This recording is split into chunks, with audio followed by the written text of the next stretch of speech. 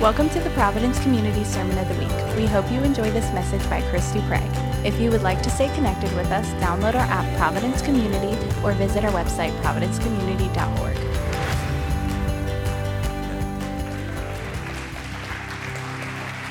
All right. A mother hug to you, Nathan. Morning. How are you all this morning? Well, that was pathetic, but it sounds like you all have battling hemorrhoids at the moment. Did I say that out loud, by the way? I was thinking that. I didn't know if I said it out loud, but I did say it out loud. I sure did. Not only I did, I sure did. That's okay. I don't mind. I taught junior high for 7 years, so I can put up with anything. I know on Mother's Day we say Happy Mother's Day, but everybody says it when they come up, but I just have to do that. I actually had a mother. Yeah. Surrounded by women. My wife's a mother. She's a woman. I have 3 daughters. I have 6 grandchildren. 5 out of the 6 are women, girls. I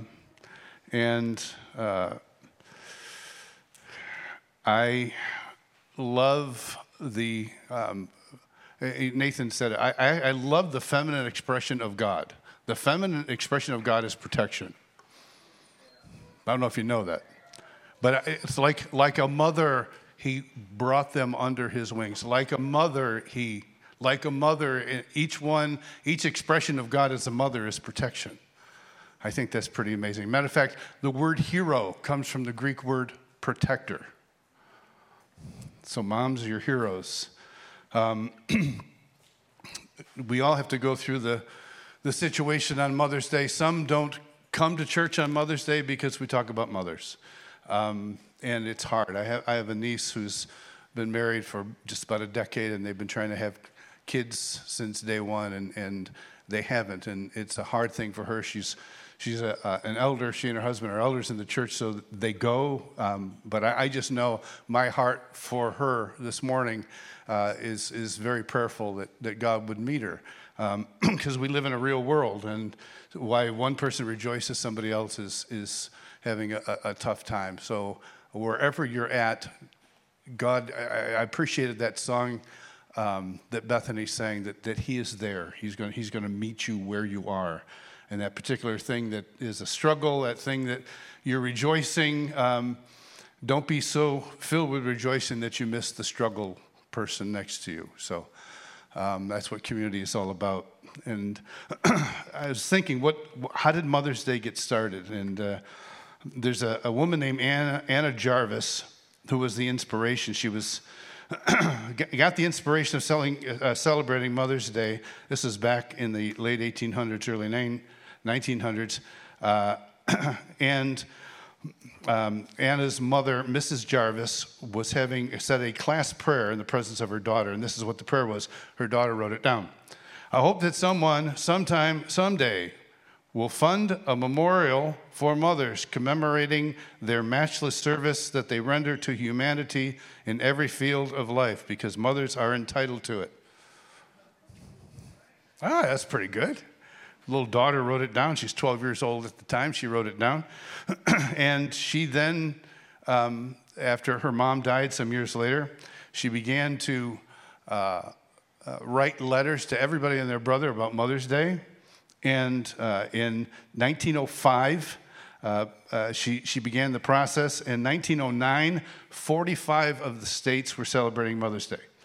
By 1914, President Woodrow Wilson made an official announcement proclaiming Mother's Day as a national holiday to be held each year on the second Sunday of May. And so that's where it started. Anna never became a mother, but she didn't stop celebrating, and then she became very angry at the end of her life and said that she wished she'd never done it because it became a holiday for cards and flowers, and it became something that people were just using to make money as opposed to the idea of what she wanted, which was pure celebration. I don't know if you're out there, guys, flowers, I know you may have noticed, are more expensive this year. There's only 2 guys that went after flowers anyway, so it doesn't matter.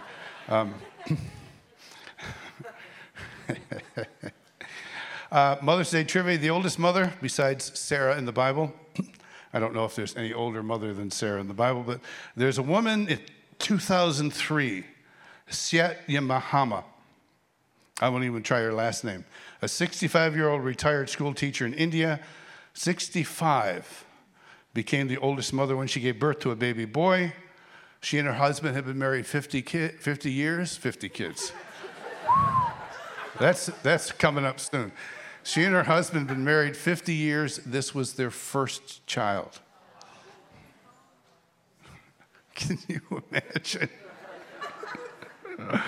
Oh, I'm 66. I can't imagine having a kid right now. I think I would just die.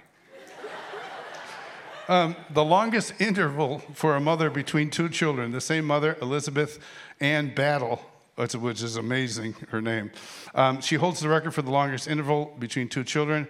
She gave birth to Belinda on May 19th, 1956. And then she gave birth to Joseph on November 20th, 1997. In case you're wondering, it's 41 years, 185 days. Is this interesting? We having fun? Okay. The highest number of children in modern times.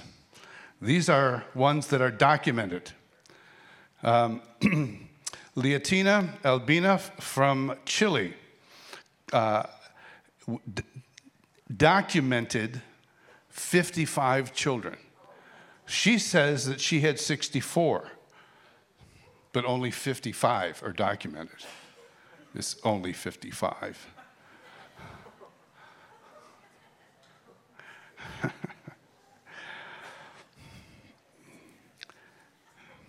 The ultimate mother. In the 6th month, the angel Gabriel was sent by God to a city of Galilee. A virgin was betrothed to a man whose name was Joseph. Her name was Mary. The angel said, "Rejoice, highly favored one. The Lord is with you. Blessed are you among women." But when she saw him, she was troubled at his sayings and considered what manner of greeting this was. And the angel said, "Don't be afraid, Mary. You found favor with God. And behold, the child that you will conceive in your womb, you will bring forth a son. You will call his name Jesus. He will be great. He will be called the Son of the Highest. And the Lord God will give him the throne of his father David." Now, we all read that and we all hear it. We've heard it a number of times. We don't really quite know her age. They have her anywhere from 12. Some places have her down as 12 years old. I don't think that's the case. Most places have her down at 13 or 14. And then there are those that say, no, she was actually much older. She was really old, like 17. Anybody here have a 17-year-old daughter that seems old? I don't know. But either way, she was young, and she's engaged. Engagement was much different then. Engagement, without going into the culture of the time, it's not like nowadays. We have this beautiful young couple in the front. They were engaged for how long? 4 months. Good. I like short engagements. If you're thinking of one of those, yeah, we got engaged. When are you getting married? Oh, in 2 or 3 years. Reconsider that. I'm just saying. I don't know your situation, but you might want to pray about that. But it was different. It was a betrothal. There was actually properties handed back and forth. There were goods handed back and forth. There's promises made. This is a tough one to get out of. Nowadays, we can look at somebody and say, you know what? You can keep the ring. God bless you. I'm done. And you walk away. It was much harder back then. So there's Joseph finding out that his teenage wife, who he has never made love with, is now, she's pregnant. And you know, well, the Holy Spirit came on me. Can you imagine that excuse now wouldn't work? Well, honey, there's a light came into my room and I woke up pregnant. It's like, I don't think so. But the beauty of that moment is how she received it. And Nathan was praying for guys to get it. My wife and I pray every night for our family, and we some things that are on our hearts, we just contend for our kids, for our grandkids, for friends, for relatives that we have. We're going after it. And sometimes you really are praying for a spirit of wisdom and revelation, especially a spirit of revelation, that light will come and take something that is dark or you can't figure it out, and suddenly a light will come on and you'll see it. Do you guys, do you pray those kind of prayers for people? Okay, I appreciate both of you that are just contending.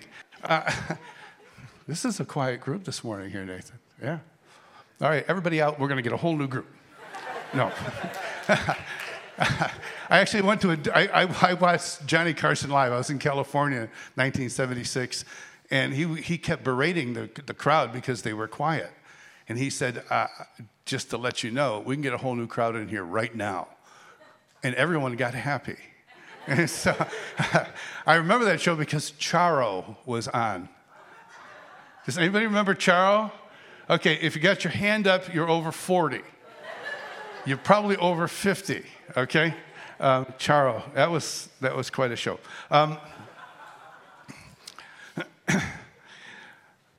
Again, what's a hero? The world's dying. Talking about the Greek word for heroes is a protector. And if we would look at the way that the women of the world have been there to protect us, our minds would be blown. Particularly moms. How many here, I had this conversation with my mother. I was in my late teens, and she said to me, you know me as a mom. I said, yeah, pretty much my whole life. I know if I've known you as a mom. She goes, you've never known me as a person. I said, what do you mean I don't know you as a person? I know you, Mary Kay Dupree, I know you as a person. She goes, no. You know me as your mom. You don't know who I am as a human being. You don't know what makes me tick because you've never asked me the questions that are important that I want to answer. How would you like that one? Have you ever gotten to know your mom, your grandma? My grandma died at 99. I did not ask her 1,000 questions, and I wish I had. She was an actress in the 1920s. Her husband died after 5 kids, and the state came in to take all the kids and move them into 5.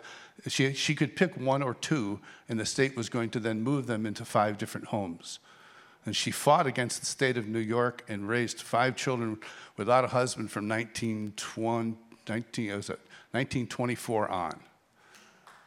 Yeah. But I didn't ask her what it was like to be born in 1891 and see an airplane for the first time.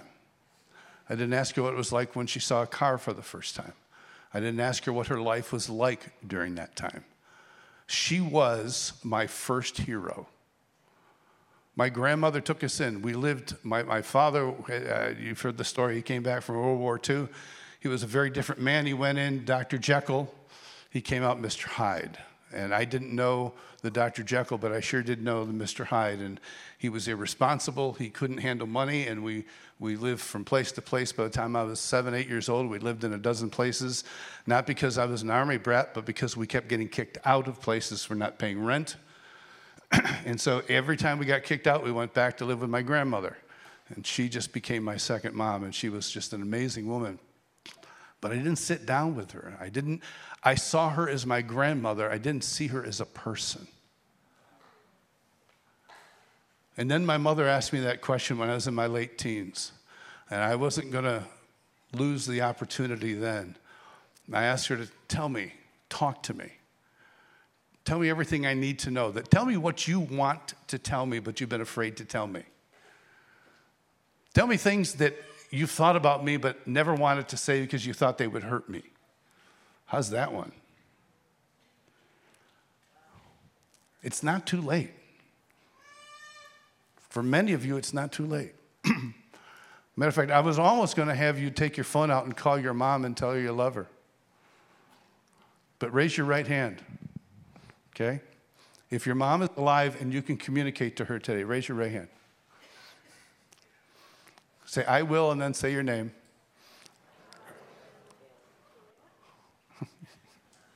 What did you say?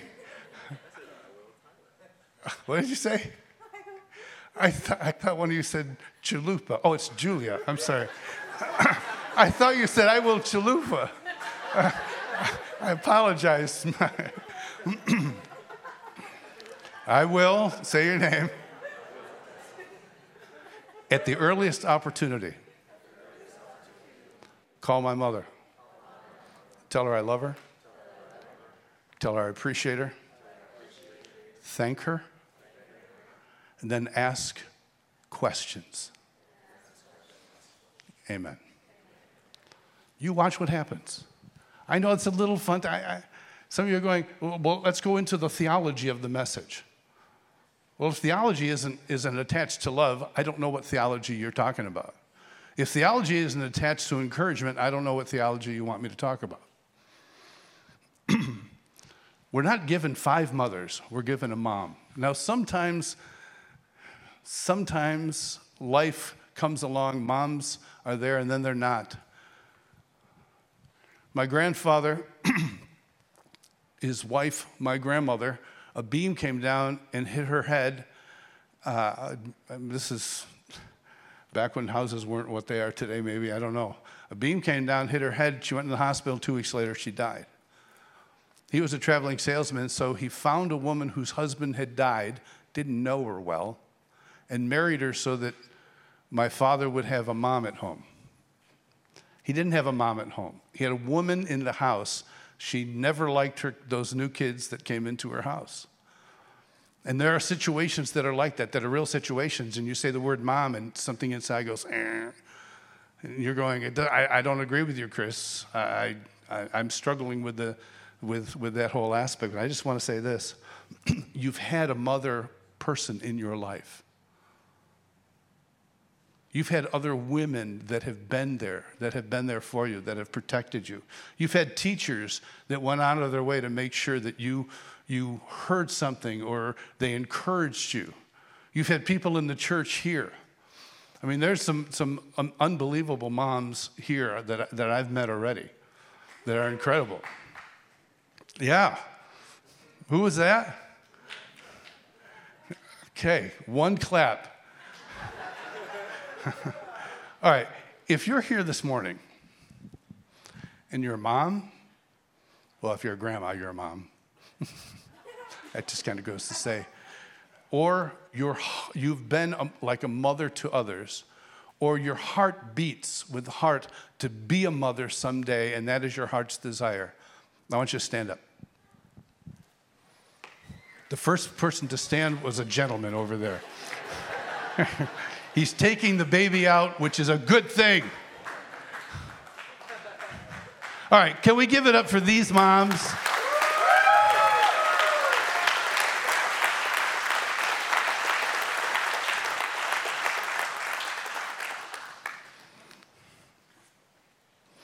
My mom was one of those heroes. She was, I should have given you pictures of her to put up there.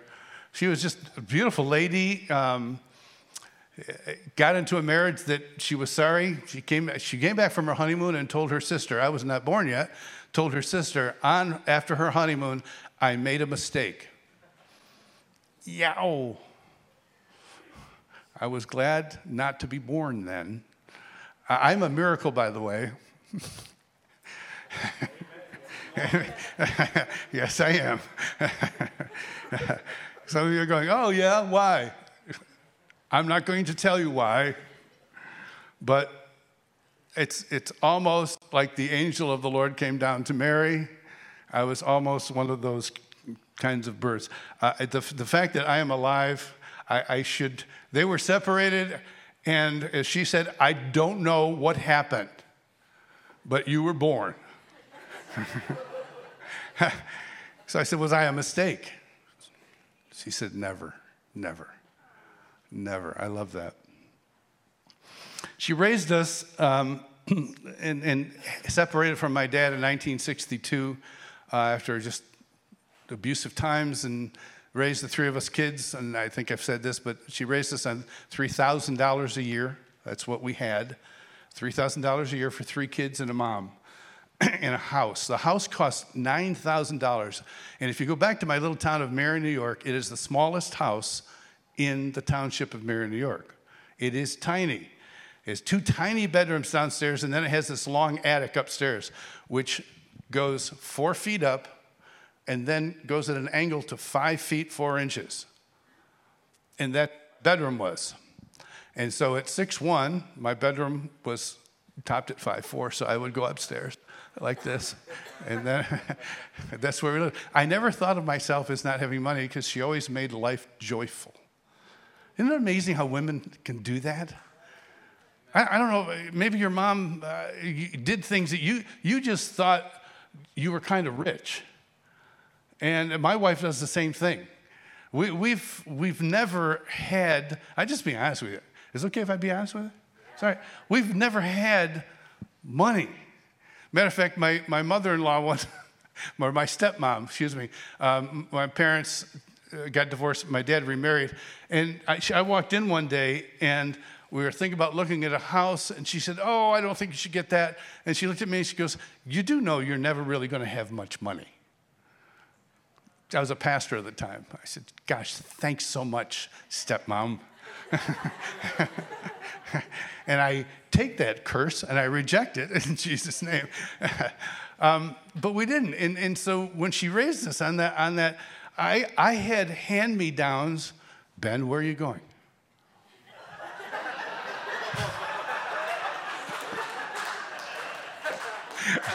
I love that man. You all need to know Ben. He's amazing, as is his wife.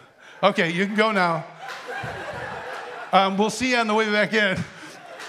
I know you'll get me back when you're on the mic sometime. Oh, I shouldn't have done that. No. He's Randy Clark's personal man about town. I love that guy. He's one of my favorites. I have no clue where I was. I just went on to Ben. What? What? No money. Well, that's a long story, but she made things. What was that? She made things happen. My mom, I knew she had a job. She got a job that brought in about $100 a week, $100 every 2 weeks. And that's what we started with, $100 every 2 weeks. And we got a little bit from my dad, and it all added up to $3,000. I looked years later, I go, how did we do that? Oh, we had a $9,000 home, this little tiny home. And I went back recently. Last time I was in upstate New York. I drove back out to Marion, about an hour away from Rochester. And I looked at the house, and I go, I grew up in that? Has anybody ever looked at your old house? It's so weird. I thought, how did I grow up in that? I'm bigger than the house. The older I get, the bigger I am. The smaller the house. And I realized, I said, Mom, with the amount of money you had at that time, how did you pay for a house? She goes, I used to work for the lawyer in town. The lawyer. We were a small town. There was a lawyer, Mr. Purchase. And he gave me a 30-year mortgage on a $9,000 home. I think it comes out to 17 cents a month for no, I don't know. But think about that. Right now, our homes, what'd you buy? I bought a $300,000 home. I bought a $600,000. It's $1.2 million. It's a 30-year loan. Mine's a $9,000 home on a 30-year loan. Okay, do the math. My mom had weaknesses. She was a lovely lady, but she was a hypochondriac. She would get sick. She had tons of pills. At the same time, you've got this unbelievable hero, and you've got someone you see as weak. And yet they're doing things that are protecting you, but they're imperfect. Let me tell you something. I just want to encourage you, your mother is not perfect. I know, some of you, that's a revelation that when you're 4 years old, your dad's the strongest man in the world, and he can beat up anybody. And then when you get a little bit older, you realize, wow. And then when that moment happens, when you see a parent and you see the weakness that's in their life, that's a hard moment. But the commandment with the promise is to honor. Honor your father and honor your mother.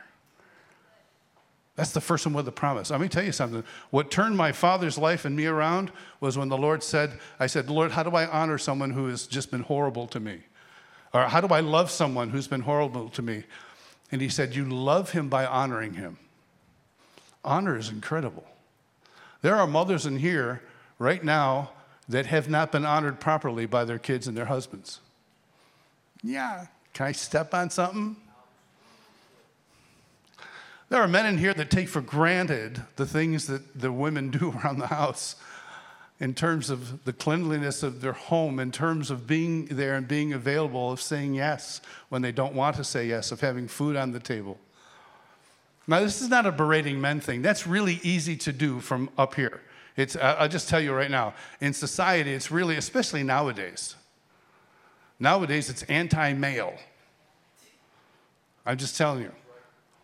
It is. And I hate it because I'm a male and I don't want to be anti'd. Seinfeld, when there was a dentist you didn't like, you were an anti-dentite. Do you remember that? Okay. Don't ever watch Seinfeld. No, it's terrible. I've seen them all. But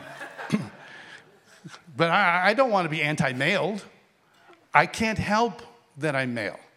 But you know what? I like it. This gives me, I tell you what, you know what I love about being a man?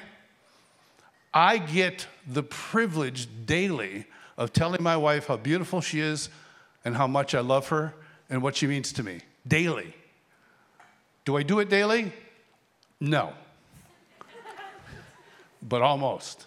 I always get one of those in there. Always. They need to hear. Yeah, well, there you go. Yeah, she's clapping. Their dentist is in the back. Hey.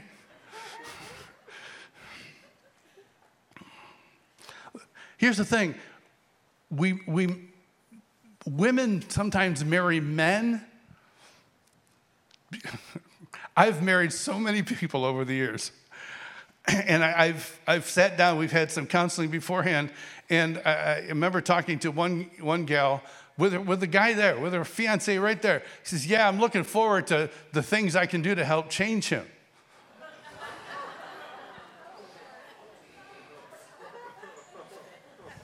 Really? Good luck with that one. Women marry men who really don't change. They don't even change their haircut or the way that they comb their hair. It just gets less. And sometimes they had the dreaded comb over. And then men marry women and they don't want them to ever change. I want you to stay just like you are. You're young and vivacious. Your hair is long and it's silky smooth. And then after about 3 or 4 kids, I'm not doing a stand-up thing here, okay? I live in a real world, okay? I know men that are upset that their wives change. They add weight, their hair changes. They want to cut their hair. No, you can't cut your hair. What, is she like female Samson? Is she going to lose her strength? Will she no longer be able to cook? What won't she do for you that she's doing now? I want my wife to change because I want her to grow. I want her to get her voice. I want her to be so secure in who she is that she can write what she wants and says what she wants. She always does it in love, but I don't want her to hide behind maybe some things that she had in her home where, she was the third or fourth of four kids. She had an Italian dad who really never gave her a voice, her opinion didn't matter in the home. And when I saw that and I was getting married, one of the things that was on my heart is I want this woman to have a voice. Because when she has a voice, I will get who she really is. And then we come along and we read Proverbs 31. Who can find a capable wife? That's quite a sentence to start out. She's far more precious than jewels. Her husband trusts her. She doesn't lack anything good. She rewards him with good, not evil, all the days of her life. I underlined all. She selects wool and flax and works with willing hands. She goes to the merchant ships, bringing her food from far away. She rises while it's still night and provides food for her household.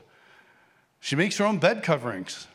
Her husband's known in the city gates. He sits among the elders while she makes and sells linen garments and delivers belts to the merchants, etc., etc. Ladies, anybody have you ever read that and come away going, well, dang, that ain't me. I mean, if it was,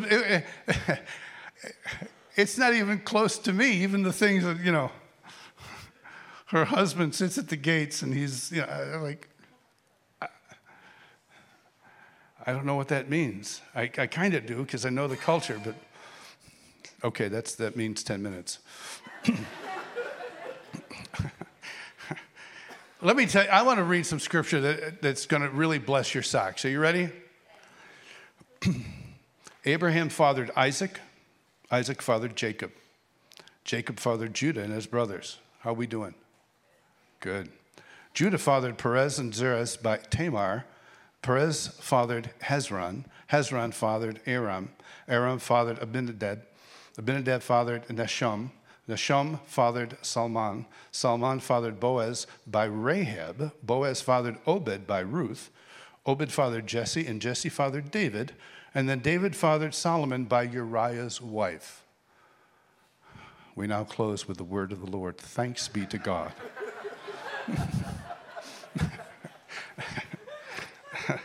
Didn't that just bless your socks? When I read that, it's in the first part of Matthew, and so it kind of starts Matthew out, and it describes, with Proverbs 31, it's describing the ideal woman of 2,500 years ago. Okay, things have changed. A lot of religious people don't want anything to change. They want their wife to be what the wife was supposed to be 2,500 years ago. Okay? Scripture, now hear me here. Scripture doesn't change because of culture. Okay? Culture's influenced by the Word of God. But the more we know and grow, we know that God meets the world where it is. And the world of 25 years ago is not the world of today. Therefore, I'm not making my wife get up in the dark to go down to the sailors to sell flax and oil. Are you with me? Okay, thank you. I can go into a lot more.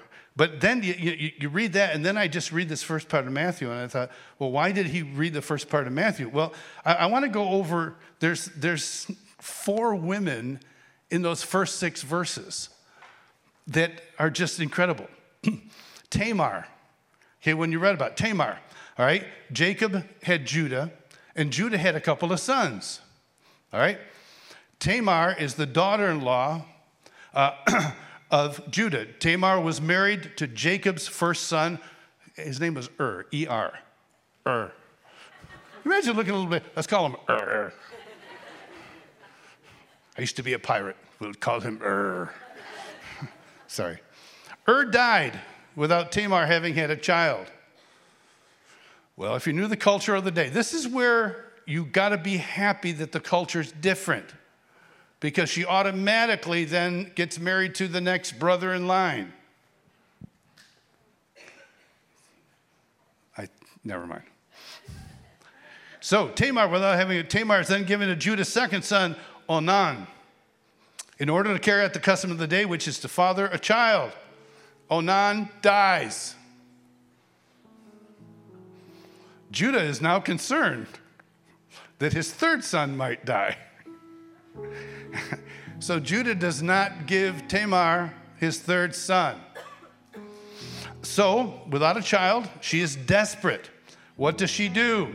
She does the unthinkable. She dresses up like a prostitute, propositions her father-in-law. He takes up the offer, and she becomes pregnant and has a son. That son and that mother are in the lineage of Jesus. What good could come of that? Jesus. Okay? The second woman is Rahab. Most of you know about Rahab. We find her in the Joshua 2.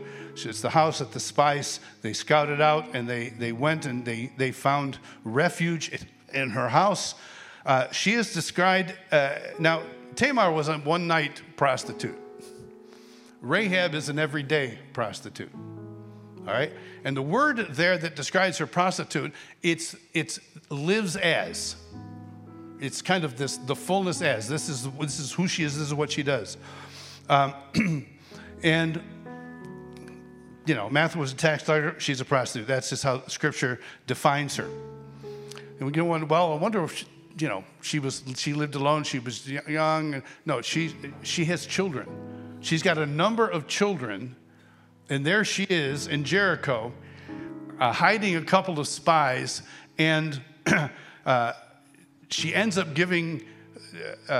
she ends up being saved in the process. The city falls. She is saved. And she ends up having Boaz as a son who marries Ruth. That's the lineage of Jesus. So what good could come from a full-time prostitute? Faith. You can find her in chapter 11 of Hebrews. The chapter of faith has Rahab, by faith, saved the spies. Wow. Well, my life has been screwed up. Well, God bless you. Join the world. Some of the most screwed up people in history brought forth through their lineage the Savior of the world. Ruth, most of you are familiar. Ruth is the third one in this story. It's like, wow, Ruth was okay. She was good. Yeah, she was, but she was a Moabite. Some of you go, well, so? Moabite is not just the bad person on the other side of the tracks. A Moabite was the lowest of the low. Matter of fact, I heard a preacher back in the 1970s. I was at this outdoor tent revival meeting, and he talked about Ruth. And I was struck because he said, he had a British accent. He goes, Moabite, the low of the low. The Moabite, the one that no one wants. Ruth was a Moabite. And he just kept saying, Moabite. But it stuck with me because I can see people through that time to now who are present-day Moabites. And we used to make jokes about certain kinds of ethnicity or certain kinds of hair color. That for a while, somebody lives as a Moabite. They live as the low of the low. A lot of people feel, when they're around someone who's had a great upbringing, they had a divided family. I was the only one in my class whose parents weren't together. I felt like a Moabite. I wasn't a big class of 70, 75 people in my class. But they all had a father and a mother. Now, some of the fathers and some of the mothers were just strange and stupid. No, seriously. So, some of the fathers were junks. Some of the mothers ran around where their husbands were drunk and they ran around with other men. That's just a small town. That's what happened. But they had the mother and father there. I didn't. And I was very visible, and I was one of the ones that only went home to only a mother in the home. I remember a friend of mine, her mother almost separated from her father, and I was hoping they'd split so I wouldn't be the only one. And then my mother said, don't do that. You don't want that for them. They need their dad. I was a Moabite for a while in my little town. Actually, when we moved back to the town without my father had been a teacher in the high school. He was the most beloved teacher in the high school. We moved back to the small town without my dad, and I was shunned by teachers. My mother was shunned. She was shunned for years because she split with my father. So maybe Ruth was great, but she was a Moabite. And sometimes we grow up feeling like a Moabite. And the last one on there, it doesn't say her name, it just says Uriah's wife. Well, we know who that is. That's Bathsheba. We know the story. As David sees this beautiful woman bathing, finds out it's Uriah's wife. Uriah is someone that David knew.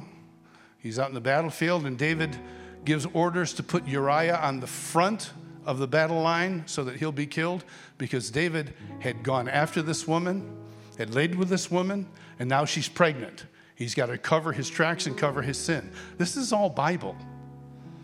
It sounds to me like the small town I grew up in. It sounds to me like the life that we have. We hear things now and then about certain people, and we go, I can't believe they do that. They're humans.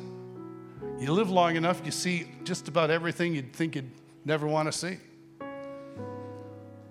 Uriah dies.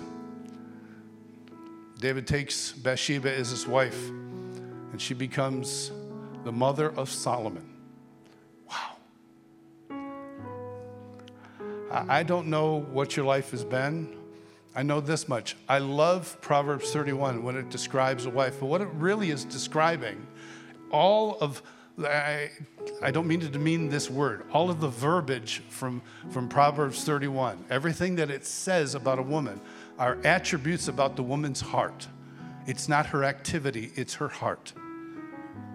It's a mother's heart. You're looking for a woman who has a heart after her family, who has a heart after this, who understands this, who respects her husband, who this or that. It's not to put this false mirror up to say, do you compare with this? And if you don't, you're lesser than. It gives us something to live towards. I like goals. I'm a goal-oriented person. If I don't have a goal, I can move around and shift from place to place. Proverbs 31 is a goal. It's not just a goal for women, it's a goal for men to become all that God wants you to be. I want to take a moment. I don't care if the woman next to you is a mom or not a mom, but I want to take a moment. I want you to put a hand out towards the lady next to you. And you might say, well, this person next to me is only 12 years old, 14 years old. Well, can I tell you something?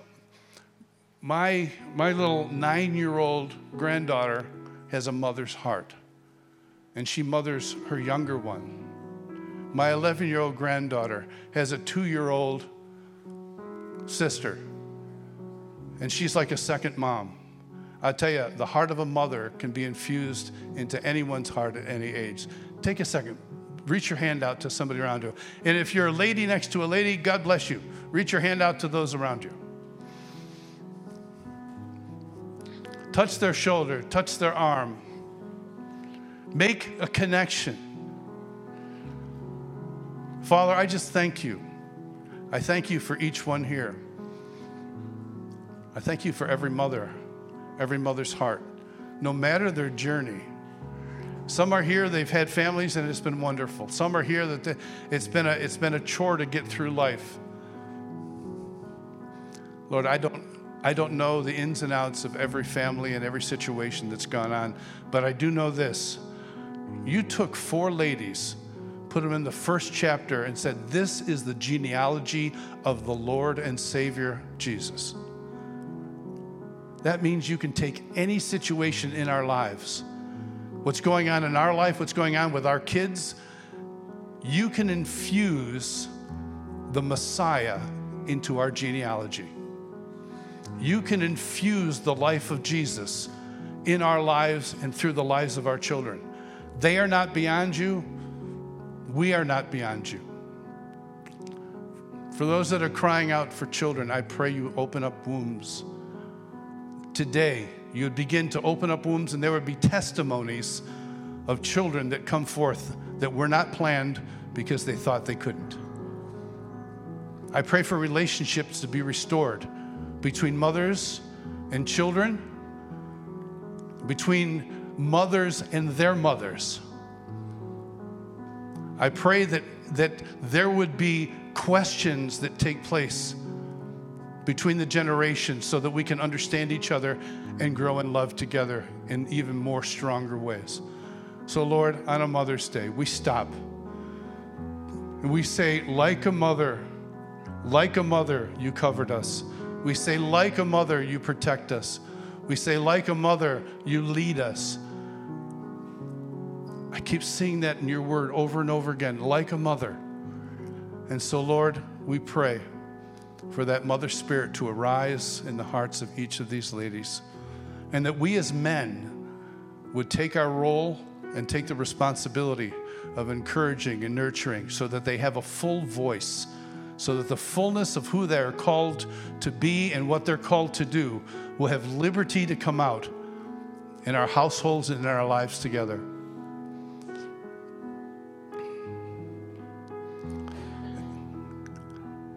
And Lord, for those, I'm just even thinking now, that may have lost a mom even recently, that they would know, even in dreams, how proud their mother was of them. Let us take advantage of the time we have to say those things that need to be said. In Jesus' name, amen. Thank you for listening to the Sermon of the Week. We hope you've been blessed by this message. If you'd like to partner with us, you have the opportunity to give online at providencecommunity.org.